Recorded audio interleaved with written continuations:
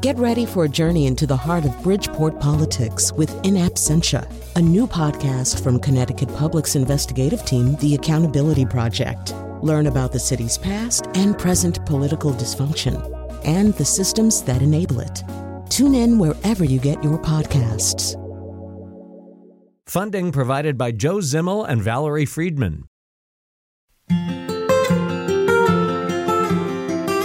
Hi, this is Colin. We're going to re-air today a show that we did last year with a young writer who actually spent his childhood in the Hartford area and who has gone on to be one of the most acclaimed writers of 2019. His name is Ocean Vuong. And one of the reasons we wanted to take this show out of the vault was he talks a lot about the prejudice directed against him and other members of his family as Vietnamese immigrants. And we really are living in a time where those kinds of prejudices seem to be rekindled. He has a very powerful and heartfelt voice, and we hope what he says today will reach a lot of ears that need to hear that message.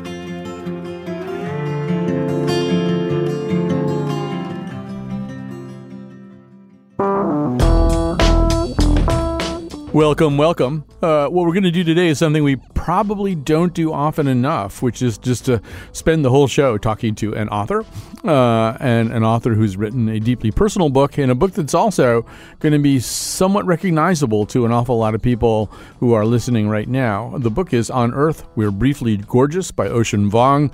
It is set most of the time in Hartford and the surrounding areas with flashbacks to Vietnam.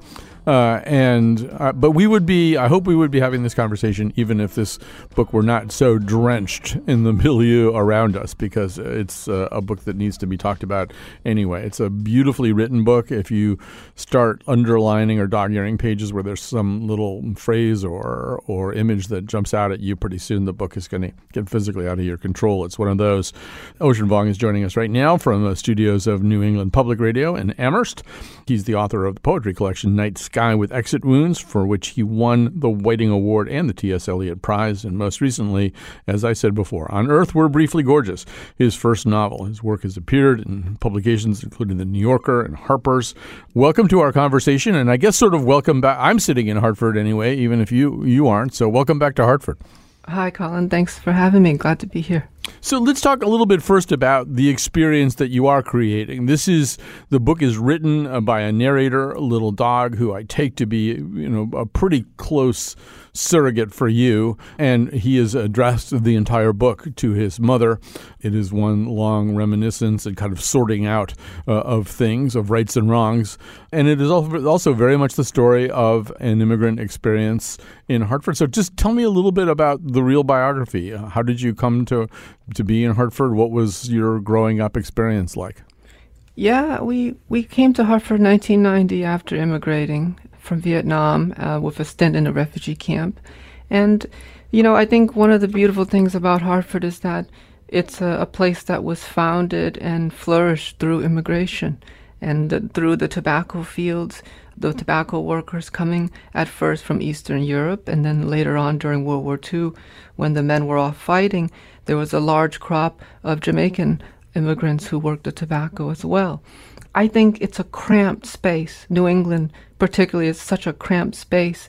That is an opportunity for me. I saw that as a way to look at the American microcosm, when we're shoulder to shoulder with one another. One thing that I think might not be as evident in the book tells very much the story of living in a tenement-type apartment on Franklin Avenue in Hartford. It's you, your mother, and your grandmother. One part of your actual life was that by, I guess, some geographical storytelling, you managed to go to school in Glastonbury. Is that right? Yeah, right in the suburbs there. And we go, I would go in the morning and come back to Hartford. It was such a incredible moment of displacement in the imagination. Within 20 minutes, your whole world changes. The language, the vernacular changes, the geography, the people change. And it was a disorientating experience, but it was an enriching one. It taught me a lot about what it means to inhabit an American body in the American city and its repercussions. So it seems as though Hartford itself is disorienting enough, and so there are all these kind of unforgettable scenes. One is a moment where a little dog, your character, he's a boy. He and his mother and his grandmother go into the Seatown butcher section on New Britain Avenue with the goal of getting oxtails, but the little dog's English isn't developed enough. Neither his mother nor his grandmother can convey this. And there's this kind of heart-rending moment because they want to get oxtail to make stew for the week, and all they're doing is she's even kind of imitating an ox, and all that's doing is making these butchers laugh. And there's this sense of terrible estrangement that here's this very, very vulnerable group of three people who want some pretty inexpensive food that they can't get. Yeah, I think that's an iconic moment for me of what it means to be a refugee or a person of color in America, which is estrangement, but also utter loneliness. That if you don't have the language, you are not seen. You are not at the table. That your mouth is what gets you visibility. And I think any child of immigrants going through that realizes that he must now make a commitment to be the translator of his family so that they can be seen and valued as people. And it's a commitment that I think, all immigrants do and must do. And it's part of the American fabric because when that child grows up, he now understands that to live in American space is to move and transgress multiple borders, linguistic, cultural, racial, geographic, and otherwise. I look back in those moments and I think maybe I've been training all my life to be a writer.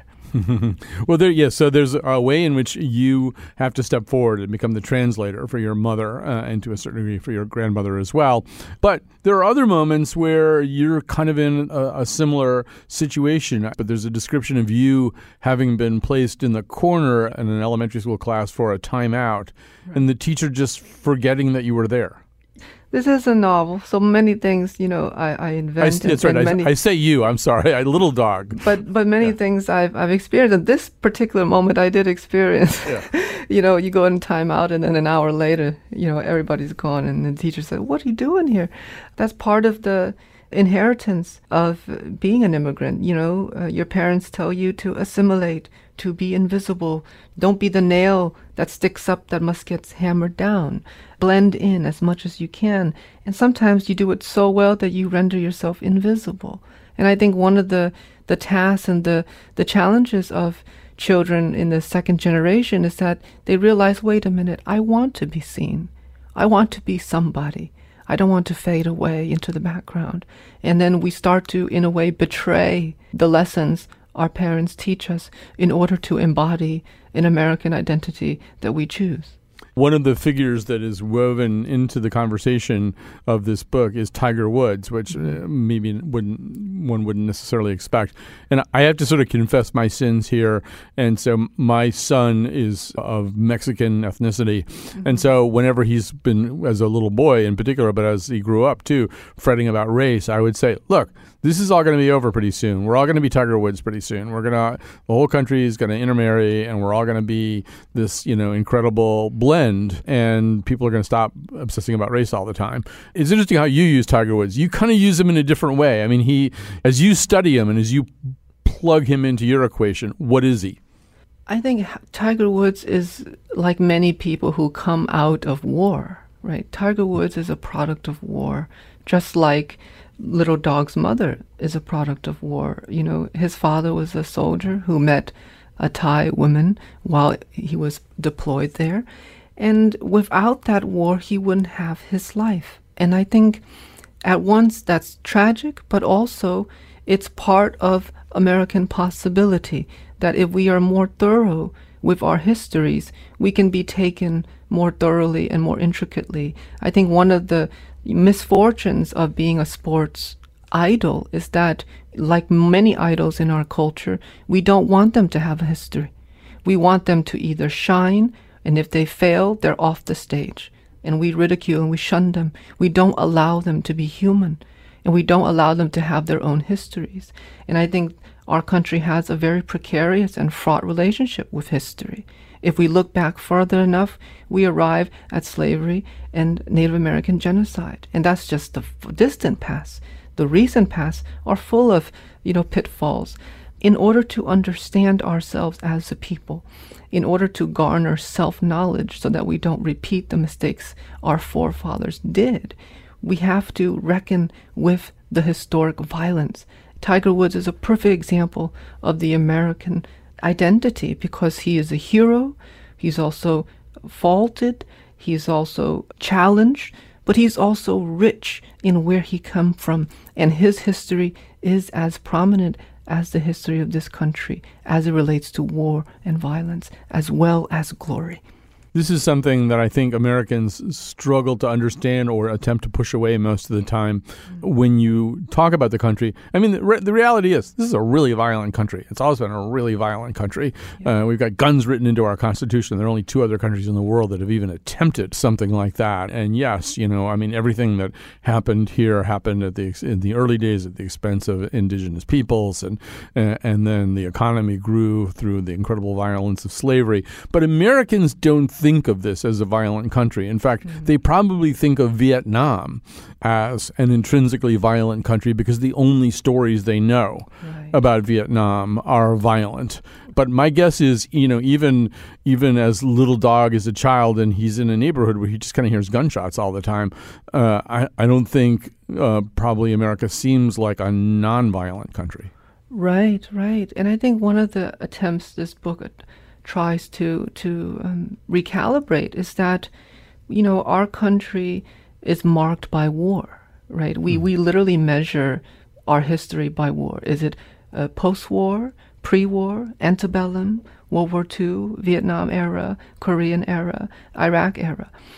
So we mark ourselves that way. And I think one of the things of the dangers of amnesia, which is to say it's a Vietnam War, it's over there, is that we start to divest America's participation in it. And the repercussions are incredibly fraught because we have veterans who come home and now suffer. And that war doesn't end for them.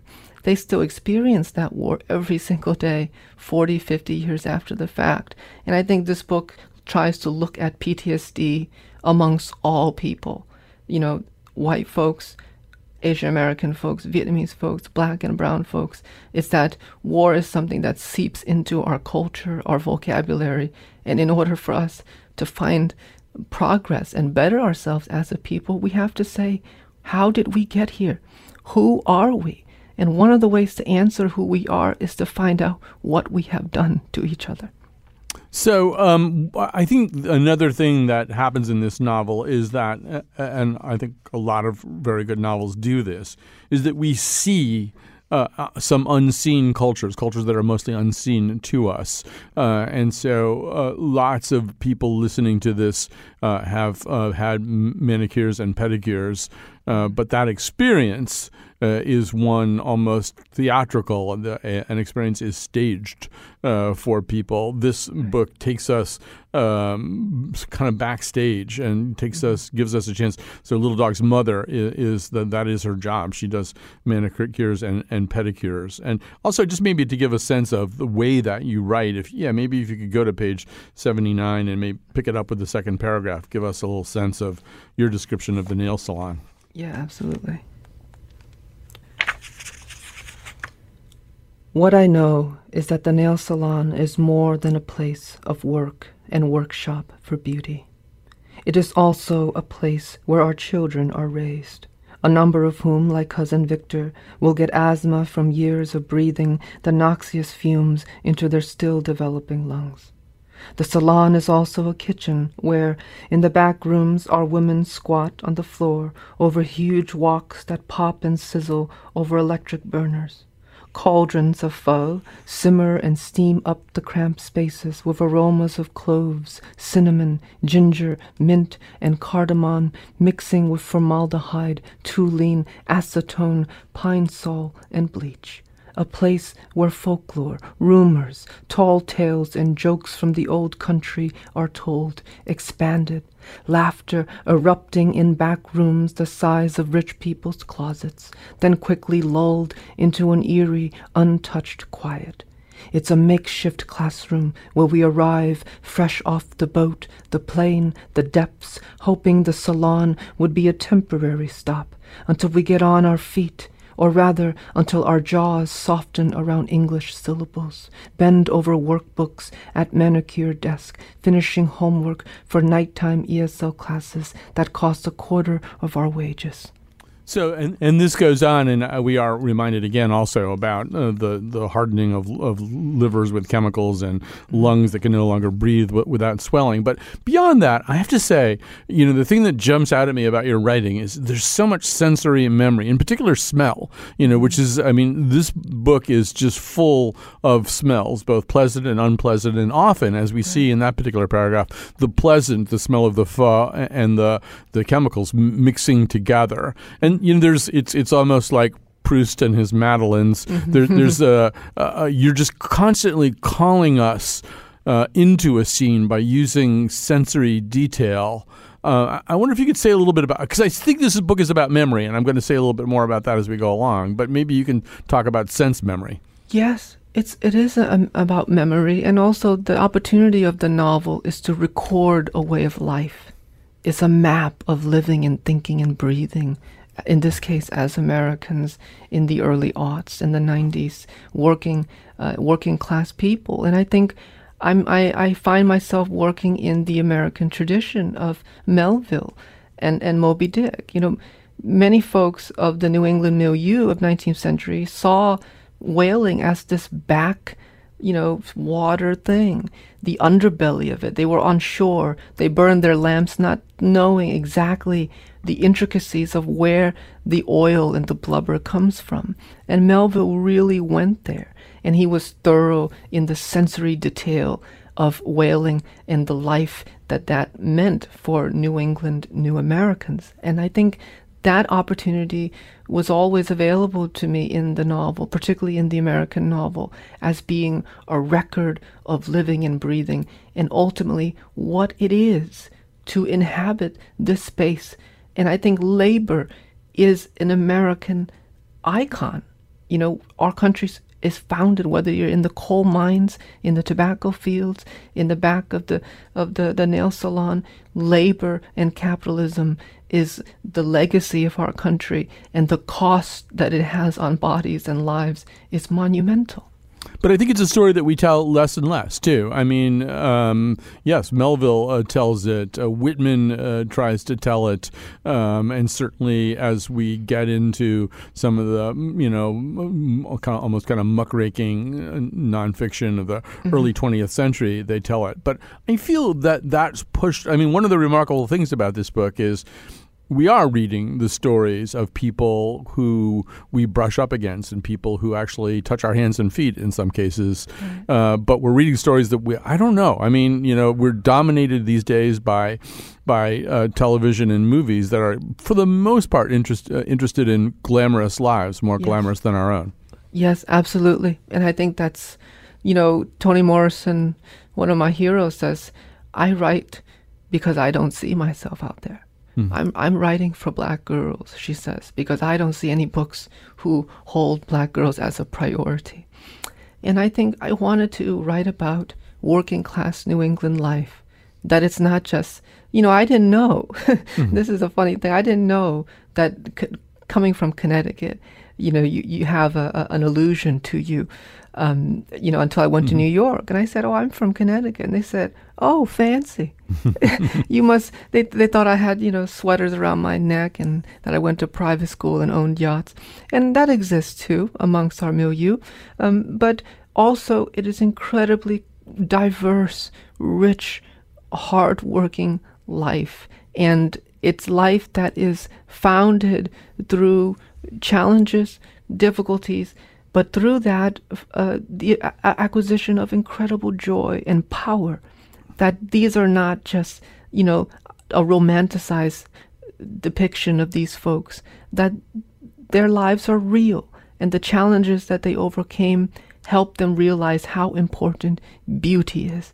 And therefore the title, On Earth We're Briefly Gorgeous. You know, many folks would say, perhaps in the mainstream media, how dare you call these folks beautiful? How dare these yellow, broken, brown bodies in New England, how can they be beautiful?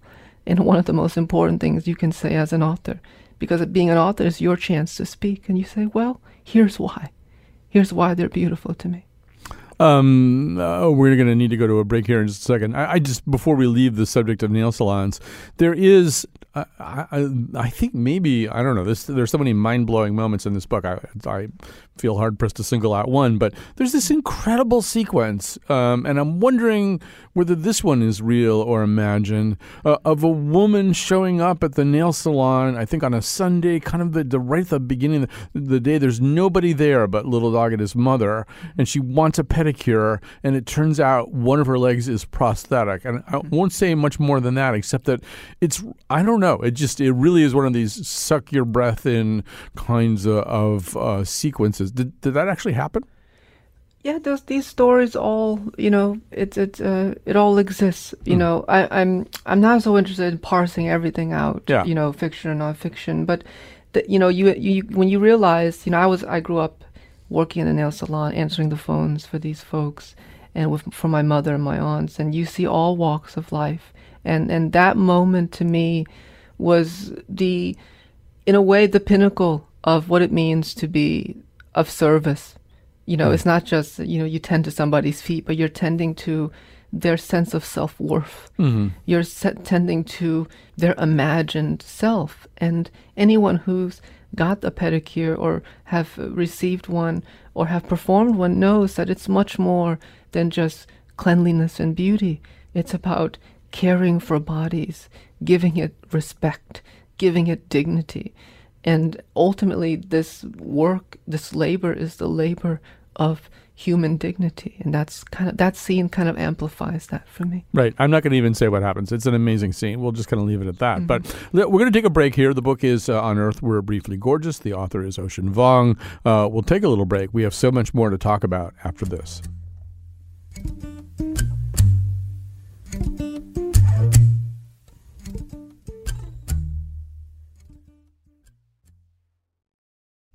You're listening to a rebroadcast of the Colin McEnroe Show. It was originally recorded on July 17th of 2019. All right, we're back. We're talking to Ocean Vuong, the novelist and poet. His book, On Earth We're Briefly Gorgeous, is a Bildungsroman, and it is a story of growing up in Hartford, and there are quite a bit of specific references to Mazzucato's and going up to find Ray Allen's house up in the hills. And there, as is the case with any modern Bildungsroman, there's sex and drugs and rock and roll, or at least hip-hop. But there's also, I think, this real meditation on memory. And I want to come back to that for just a second, Ocean Vuong. There's a way, first of all, one of the things that's often kind of jolting is you're often describing this situation of, you know, relative poverty in your family, and then we'll be jolted from that urban scene by a quote from Roland Barthes.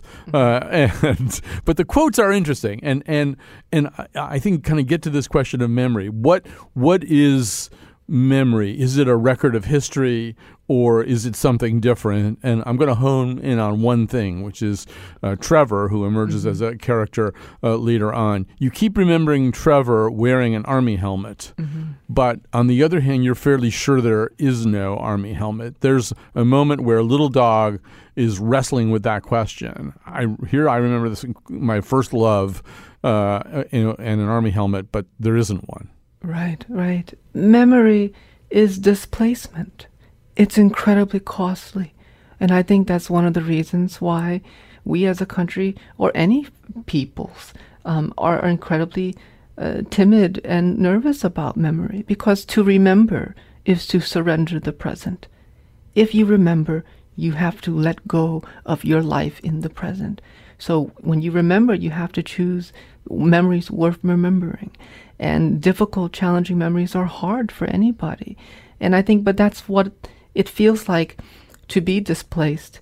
and to have PTSD, which is a lot of these women who raised Little Dog experience, and his grandfather from the war, and Trevor is one of them, is to remember is to be displaced in a way. And I wanted to write about Trevor as a character because I didn't want the story to forget about class, that in the midst of our Connecticut River Valley, there are, the largest divides. Sure, there are racial divides, there's segregation, but the largest divide that I felt was class, that there were more bonds, you realize, when a poor white boy and a poor yellow boy starts to work alongside each other in this tobacco farm. They realize they're not that far apart. They're much closer than what their geographical structures, than what the society or the media tells them they are. And I feel, I echo James Baldwin's credo, where he says that if racism is to be solved in the world, it would be solved in the American South, where race is inextricable from the foundation of the geographical identity. And I feel that I'm taking that thesis into this book, that what would happen if these two boys who were poor and forgotten and are not supposed to flourish, what happens when they start to live side by side, and if they even dare to love one another, what can they produce, what can they discover, and ultimately, what is the cost? Right. And I think the other thing that they have in common is violence, that they are both from families which, because of where they sit in the power chain and the food chain of socioeconomic caste in America, they have parents who have been driven beyond the bounds of sanity by this. When we first meet Little Dog, we see him being struck repeatedly by his mother. That's really the first thing that happens in this book, is a series of vignettes that involve violence. And it's not for a while that it takes a while for us to know that where that comes from is just the tremendous violence that she has endured, particularly in Vietnam, particularly being half white in Vietnam, where she was physically and emotionally tortured by her own peers. And, Trevor's kind of on the receiving end of violence, too, from a father with an alcohol problem, a father who's also sitting out in those margins. These people that, I living in Hartford, living a pretty middle-class life here, these are people that we don't meet very much. We meet them when they show up to help us with something, or we pay them to do something. But this is a guy living out in a yellow trailer, and getting the short end of every possible stick, and he becomes a guy who hits his son. And I think maybe you can say a little bit about this way in which violence becomes an inheritance. Absolutely. And I think, war informs both of these families, Trevor's family and Little Dog's family. Little Dog's uncle fought in Vietnam. Little Dog's grandfather was in Korea. And I think one of the misconceptions that we see when we're at war is that we think we're just bombing them over there, the perennial them over there. And we don't think that what we're actually doing is that we are causing the trauma to be embedded into our soldiers, and that the children of those soldiers will meet the children of the victims in the bombed country, and they live side by side. And a lot of this book questions and asks, what is American identity in relation to the refugee? And one of the things that I aim to propose is that American identity actually begins when the bombs start to fall for the refugee, not when he steps on American soil. That American foreign policy is the beginning of American identity for the refugee. And they come, and here we are, side by side. What was once former enemies are now two people trying to make a life, falling in love, two boys utterly obliterated by their histories and totally disoriented, trying to find a way to live. And I think that is the hard question that we have to ask as Americans. And the novel is a perfect form for that, because you get to slow down and give these characters a chance to talk and to reveal themselves. There is, I think, within the household, that we're dwelling with in this novel. This kind of also competing levels of reality. The grandmother Lan has her own severe mental disturbances that seem to be some kind of combination of schizophrenia and or dementia and or PTSD. The mother, her daughter, as we've said, has her own record of being the object of violence, both from her peers and from a husband. And so Little Dog is, and as a result, everybody's processing the world reality in a radically different way. Initially, I, the reader, identified the grandmother as the one who has the detachment from reality. But then, I won't have you read it now because I know you read it a lot. But there's a moment where the mother takes them on this midnight rescue raid that turns out to be 5 years kind of out of date, right? There's a way in which we suddenly realize, oh, wow, she's living also in a detachment from reality. Right. She's trying to rescue her sister who's with an abusive boyfriend, and she gets there and she forgets that they've moved away 5 years ago. And that displacement of reality is at times, part and parcel with what it means to live in this country. We look at the media, we're bombarded with all of these facts and horrors, and we don't know who we are. We don't know what's real. We don't know what facts are true and what's made up anymore. And I think I wanted to present that as a way of thinking, that in fact we are different in our times and the way we process the world as individuals. And the question is, how do we find joy in that horror of derangement? How do we find a life worth living? And the question that this book asks, because there's plenty of books written by Vietnamese writers and American writers about the Vietnam War and the conflict there, but very few books that question its aftermath. What happens now? What happens when you want to find happiness with that history? We can't choose our histories. We can't even choose our parents, but we can decide to take our lives into our own hands and say, yes, I was a victim of XYZ, but I will not be living in victimhood. And that is the power of the moment and these folks. And I wanted to see how they survived. And they survived through recognizing beauty. There's a moment that I think kind of combines that, combines the stress and the beauty. There's when Trevor and Little Dog first discover each other sexually and really begin to have fully blown sexual experiences. One of the things that emerges is that there is going to be apparently some residue of violence in those experiences, that the infliction of a certain amount of pain seems to be in there somewhere, as if even into this moment of beauty and reciprocal pleasure, you can't leave neither one of them can entirely leave his past behind.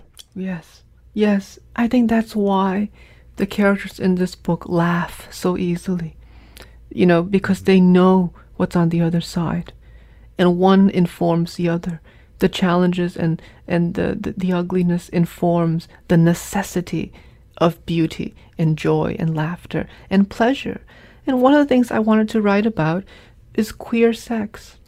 Often we think about, queer life. We don't get the conversation about the birds and the bees. We don't get that informative, wonderful map towards pleasure from our parents, if we're even allowed in the house after we come out. But for so many queer folks, failure and the failure of our bodies towards pleasure, the fumbling, the awkwardness of queer sex is actually a way to think about our self-knowledge. We fail towards our future. We fail into pleasure. And I wanted to honor that. In our culture, failure is something you swipe away. It's shameful, it's taboo. Get off the stage, get out of here.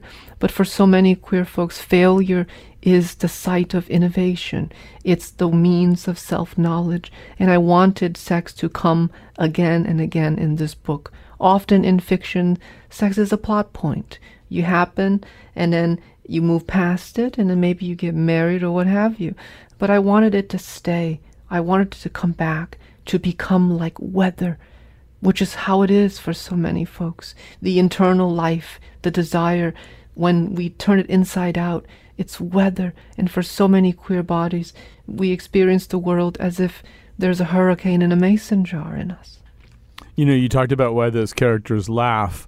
One of the things that did strike me about this is that so much of American middle class, upper class life is lived with the fear of losing something that's been accumulated, right? Mm-hmm. I don't want to lose my money. I don't want to lose my job. I don't want to lose my reputation. I don't want to lose all these things that I have.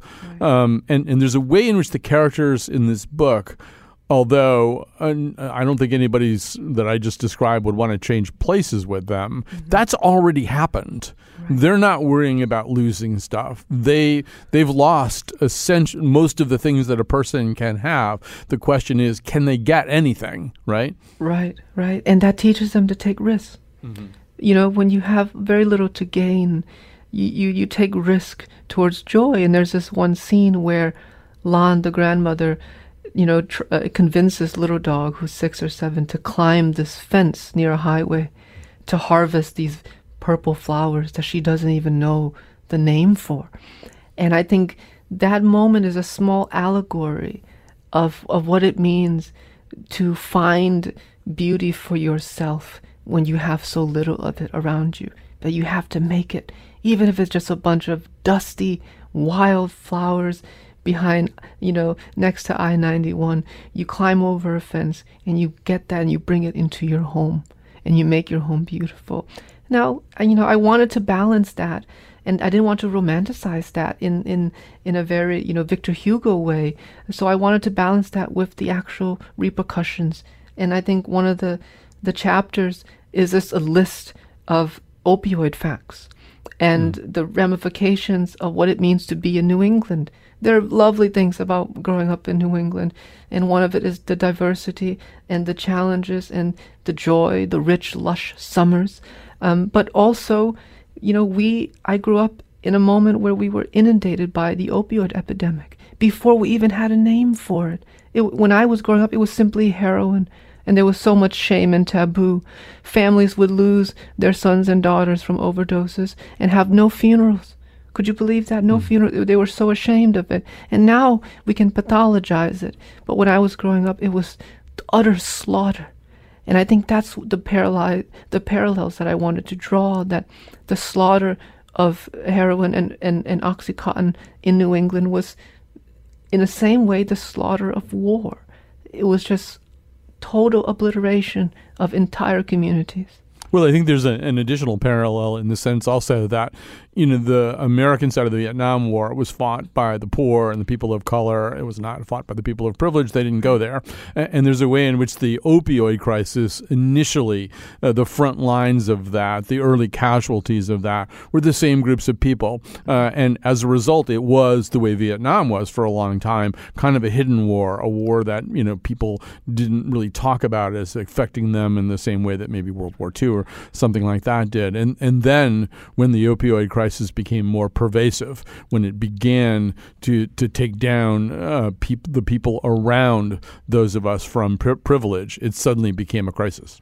Yeah, and it happened right here. And the opportunity of the novel again is to not only mark a way of living and thinking, but to mark history itself. Purdue Pharma began in Stamford, Connecticut. And that's where it was sold, and it went up and down I-91 all the way up to Vermont and New Hampshire, and then down to Appalachia. This is what happened to our country. When we allowed Big Pharma to see citizens as a means to money, the same way the military-industrial complex saw Vietnam as a means to money. All of this is parallel. And when we start to look at the proximities, we realize that we're not so far apart. We are all pawns in this large machine of capitalism. And the question is, how do we find a future worth living knowing that? We're talking to Ocean Vuong. The book is On Earth, We're Briefly Gorgeous. We're going to take a break and talk more about this novel when we come back. Although as we take this break, as Trevor and Little Dog discover one another, they discover one another against the backdrop of hip-hop, and especially against the backdrop of somebody who's going to be living very soon from the time of their love in a very big house in Avon. That would be 50 Cent. Wish death upon me, blood in my eye, dog, and I can't see. I'm trying to be what I'm destined to be, and trying to take my life away. I put up with me, my back on the wall, now you gon' see. You're listening to a rebroadcast of the Colin McEnroe Show. It was originally recorded on July 17th of 2019.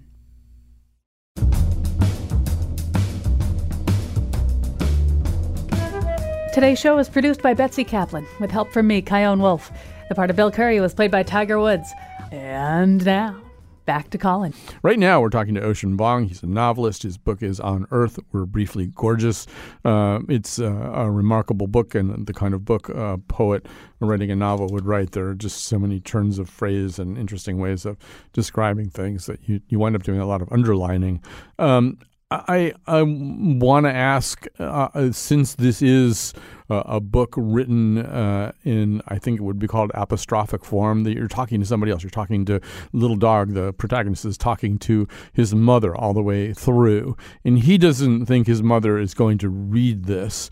I'm wondering about you and your mother. Is she likely to read this book or intake it in any way? No, she's proud of what I do, of what I've done. She's proud that she calls me a scholar, and I think she comes from, a rice farm in southern Vietnam. And I think in a way, the work I do is unrecognizable to her, and so she's proud that I'm doing something. She likes to go to my readings, and she appreciates that people care for what I do, but it's so far from her concerns. She spent 30 years working in nail salons, battered her body, and to pick up a book, it's just too much for her, and she wants to just rest. She told me, I just want to rest. You go on. You do this work. We sacrifice for you to be able to do what you do, to follow your dreams. Do it. And there's a great mercy in that, and a great freedom, where a mother can say, whatever you do is good enough. Go forth. Right. And one thing that I want to say, because I don't want people to think that this book is this story of unrelieved grimness, because it isn't. And it's a book in which the joy erupts in all kinds of places, and where 2 scoops of rice on banana leaves can be, really an incredible moment of feasting, and the way in which people manage to solve their problems, at least for the moment, is often an occasion for great joy. In the book, as Little Dog's talking to his mother about who increasingly he is, he does talk about, I think she asks him, you're a writer, what does that mean? And he describes, friends who've died, but also talks about the moment we're in. This is a book very explicitly about the immigrant experience in America at a time. I mean, I'm talking to you, two days after the president tweeted telling members of Congress who have different names and different skin tones from him to go back where they came from and fix up their own crappy countries. Right. It's impossible to get that out of my head as I'm reading this book, and I'm assuming it was impossible to get it out of your head while you were writing it. Absolutely. I mean, the subversive nature of a novel, particularly this novel, is that, yes, it is from one yellow body to another, a son writing to the mother. But after all, because it's a novel, because it is bought and sold, they're on stage, and there's an audience. And as much as it is a letter to a mother, it's a letter to America, I think. It's a letter of saying who we are, what's happening to us, including those of us who are on the margins, who are often needs the most protection. We are being pilfered, and that is not lost on me. I didn't want to write in a microcosm. I didn't want to write with a myopic gaze. I knew that at the end of the day, this will be a book, and that when you're reading it, the you, the second person, theoretically is supposed to be this Vietnamese American woman, but as you read it, you realize that the you is also you, the reader, that the little dog is speaking directly to you, and he's describing what it means to be a writer of color, to be an immigrant, and to be battered by the opioid epidemic. Right. I will say that as I was reading this book, which is sat here, I was bracing myself for this description of some annoying guy on the radio saying pretentious things, and I was glad that didn't happen. But I did feel addressed, though, in the way that you're talking about, right? I think it's impossible to read this book about the people who are living lives running on tracks parallel to one's own, right, but very different, much more vulnerable, much more living sometimes pretty literally hand to mouth. What do you do when you can't pay the rent? What are you going to do? What are you going to eat? You on the bus to presumably Glastonbury, getting bullied by kids and not really having any kind of recourse. I mean, I did feel as though, wow, I feel like I should have done something, and maybe there is nothing to do except have this conversation. I don't know. What do you want people to do after they read this book? I don't think they have to take anything away from it, at least from me. I would hope that they just take more of their own lives, that they see more of themselves in it, just like you described for your own reading, that you saw portions of yourself and the world you recognize. And I think a book is an incredible opportunity because, each one of us has a thumbprint, and only one of us possess that. There's only one thumbprint for each individual. But as people, as a personhood, we also have a thumbprint of the self. How do we articulate that? The book and language then is the thumbprint of the mind of the person. And in a way, this is my interiority, that we might pass these characters, as we will go through about our days, but a book allows us to stop and focus. The book is a doorway. It's a deepening of these lives. And the connectedness is the geographical reality that somebody looks at the Bushnell Theater very different than a way another person might look at the same thing. And that is the potential of a novel, is that we can't turn away, at least not for 242 pages. And it's very hard to do that in life. We pass somebody within seconds. We might not even think about them, who they are. But the novel allows us to slow down and say, who are you? And ultimately, that I recognize you. I didn't think I would, but I do. Right. I feel as though, for the most part, for a whole bunch of different reasons, we don't really want to know each other's stories most of the time. Most of the time, to know somebody else's story would mean to alter my own behavior. To know somebody else's reality would mean that I would have to treat them differently, that I would have to expand the whole calculus of how I interact with them. And so we don't. You might decide to help somebody for 10 seconds, but you're not going to listen to their whole story. And maybe that's what fiction can do here. Yeah, it's awkward, right? It's awkward to have this conversation. And then because there's shame, there's guilt. Despite of all the struggles, I'm privileged myself. I'm a professor at UMass. I have privileges. I have health care. And despite where I've come from, I've gained a certain middle-class life. And it's very challenging to negotiate that face-to-face. Language at times fail us in that moment. And I think the novel is a great opportunity where we get to arrive with these folks and these difficult themes on our own terms. We can close the book and come back tomorrow. And the book ultimately becomes a mirror. It's seemingly about other people, but it starts to reveal portions of ourselves, and we can do it on our own terms and our own times and participate with absolute agency. In the same way I can read Faulkner's The Sound and the Fury about Southern white failing aristocracy and see in those characters portions of my own life, which is American failure, American life falling apart in that novel. There's never one yellow face in that book, but I looked at it and I said, I can see what it means and what it feels like to fail when you are supposed to succeed. All right, we have to stop there, but it's a beautiful place to stop. Ocean Vuong, you've written an amazing book. Thanks for this conversation. The book, again, On Earth, We're Briefly Gorgeous. Thank you so much, Colin. Yeah, it's a pleasure. Thanks for doing this. And let's go out with one of the songs from the book.